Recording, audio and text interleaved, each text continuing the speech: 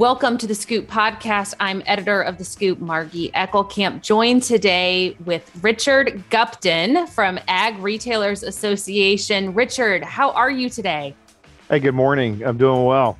Well, we are having you on so we can talk about everything going on in DC that folks across the countryside, ag retailers should know about. And I was just reflecting, I think I had your colleague Hunter Carpenter on the podcast about this time last year, and Infrastructure Week had become Infrastructure Quarter, which became actually the big issue that got bipartisan support throughout the year. Now, it was kind of the successful cousin, maybe, if you will, to Build Back Better, which did not gain such traction. But as we enter 22, what are you seeing from the Biden administration? What are you seeing as those big policy pushes?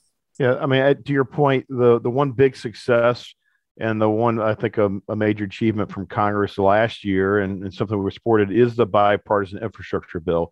It was dedicated additional funds needed for our infrastructure, particularly in rural communities, whether it's highways, bridges, ports, water infrastructure.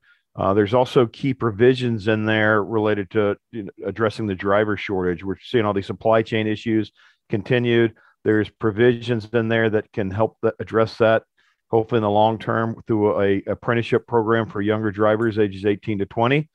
There's also more flexibility with the seasonal ag CDL, or the farm-related restricted CDL program, that ARA work with Senator Moran on and getting in this bipartisan bill. Now, the Biden administration has to implement those programs. They've just issued looking for comments on the apprenticeship pilot program.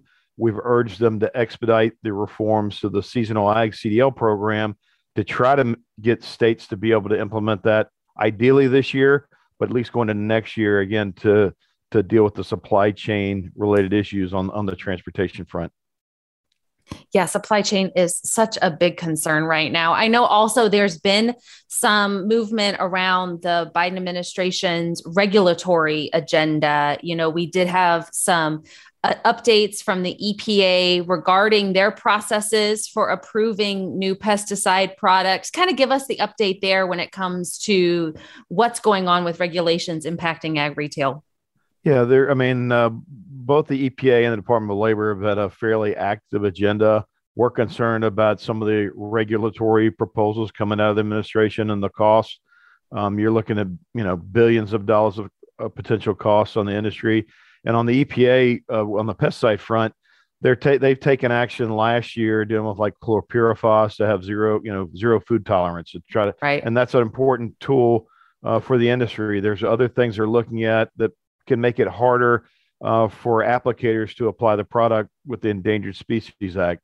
And so we're concerned about tools being taken away from the industry that makes it harder to produce a crop, actually makes it harder with all for example, all the litigation and focus on glyphosate. That's an important tool to deal with climate change and no-till practices.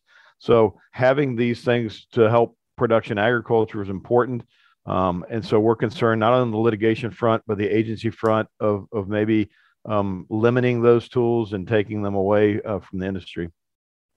Yeah, when you talk about that intersection of some of the activities by the agencies as well as the litigation side of things, I do want to talk about the COVID vaccine mandate and the Supreme Court's decision on that. Yeah, ARA supports vaccines, encourages people to get vaccinated if that fits their medical conditions. It's all up to the individual in their circumstances. But we strongly oppose the mandate from OSHA. We thought it was illegal. Thought Congress had to pass that and by Congress, or it's the state's prerogative. So we were pleased by the Supreme Court's decision to issue that state order. They made it crystal clear that, again, OSHA does not have this authority. It's beyond their scope. And it's an issue well outside the workplace, as we've seen with the new Omicron variant. So we were concerned about the cost that was going to be imposed on our industry, the disruption to the, our industry is already looking for additional workers, and just imposing that kind of mandate on the employers with 100 or more employees would have been a fairly large disruption to an already struggling supply chain and industry. And so we're pleased with the Supreme Court. We're hopeful that OSHA doesn't try to pursue this any further. but it's something we'll have to keep a close eye on. So, Richard, you have been at ARA for how many years? Since September of 2003. Awesome. So I thought it was nearing 2 decades. And so maybe just characterize how things are setting up for 22, how business is going to get done in Washington, D.C., maybe what ag retailers could expect a bit. Well, yeah, there's a lot that's changed and some things remain the same. I've been working on transportation, logistics issues since my entire time, trying to streamline the regulations, provide our industry more flexibility. So a big focus will be talk about the supply chain issues. Some of the solutions we think are, again, making sure that funding from the infrastructure bill are implemented in a timely way for these projects, that the Water Resource Development Act, which is a comprehensive water resources development law that's passed about a bipartisan fashion in the last 4 Congresses, that has to be reauthorized for water infrastructure projects. Freight rail is a vital link, connects manufacturers, farmers, retailers, and that'll be something we're focused on to make sure there's some accountability with the railroads. You're looking at the container ships still off the coast of California, that there's some accountability there as well to increase competition, address unfair pricing. And so those are the things we're looking at. Again, workforce challenges, expanding the driver workforce, the H-2A ag guest worker program, sustainable ag, climate change. That's still going to be a big focus of this Congress administration. So what can we do to make sure our industry remains the leaders in sustainable ag and climate change with the carbon credit markets, and make sure it's the private sector driving the change through voluntary efforts and not have some kind of heavy-handed government mandate. Those are the things. Then we talked about protecting the modern ag technologies, whether it's pesticide, fertilizers, seed. They need all of that. You have urban sprawl and less agricultural land available. So you're going to have to produce more with less. And that's going to be a big focus of to make sure those tools are available for industry to be successful working with their farmer customers. Yeah. If there was, Richard, one idea, one topic that you would just want to draw the ag retail members' attention to right now, what would you share with them?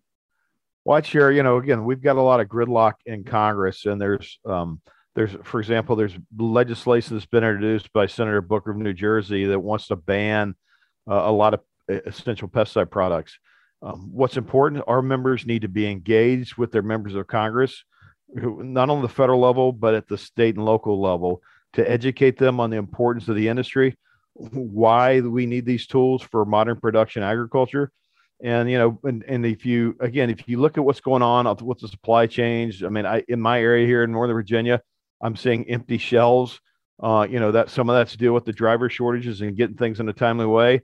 But if you take away these tools, it's going to impact production agriculture and consumers with the higher prices we're seeing. So if they don't get engaged with their members of Congress and the administration and trying to make policy changes, it's going to be a heavy road ahead for our industry. So we need kind of all hands on deck.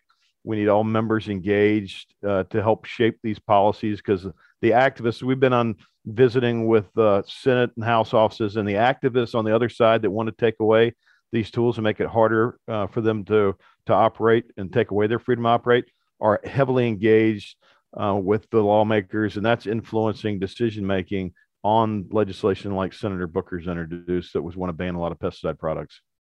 Yeah. So, Richard, if you could make one prediction of what's going on in DC in 2022, what would be your big bold prediction for the year ahead? Probably a lot of gridlock still in Congress, because you've got an election coming up in November. It's going to be here faster than we think. And then I think because of that stalled legislative front, the Biden administration, unfortunately, will probably ramp up their regulatory efforts. And that's something we're going to continue to keep a close watch on, stay engaged with them to try to mitigate any potential changes and hopefully do things that are positive for the industry. But those are the two really things that I would focus on for the coming year. Yeah. I want to make sure all ARA members are aware that there is a resource available to them in the DC Help Desk. So this is when ARA staff is ready to assist members with questions about federal legislation impacting agriculture and regulatory compliance issues. If you have any advocacy or regulatory questions, or you're interested in booking meetings with your representatives, you can contact the DC Help Desk at aradc.org/help desk, or you can call 202-457-0825. And I know, Richard, you guys are planning your virtual legislative fly-in. This is the second year ARA has done a virtual fly-in. Just share with folks actually how well that virtual format works in terms of getting access to members of Congress. Yeah, I mean, last year we had it spread out over a 5-week period, and it actually worked really well. I mean, they're on video with you, so they have to be fully engaged when they're having those conversations. And we're able to really have more meetings to switch, versus having to go from office to office. You're able to just go from one video chat to the next. That makes it a little easier for our members. We set that up. So we're disappointed we don't have in-person meetings again because of the DC's kind of shut down again, but these virtual meetings have been very successful with the engagement of our members. And again, it builds those relationships with their legislators. And also it provides an opportunity to have them invite them to their facilities to see firsthand what they do, how they work with their farmer customers, and some of the regulations we talked about, how that impacts their freedom to operate. Excellent. Richard, thank you so much for joining us today on the Scoop podcast. I want to thank our audience as well. If you'd like to connect with us on Twitter, you can find us at Farmers Advisor. For now, I'm editor of the Scoop, Margie Eckelkamp, and I hope everyone has a great rest of their day.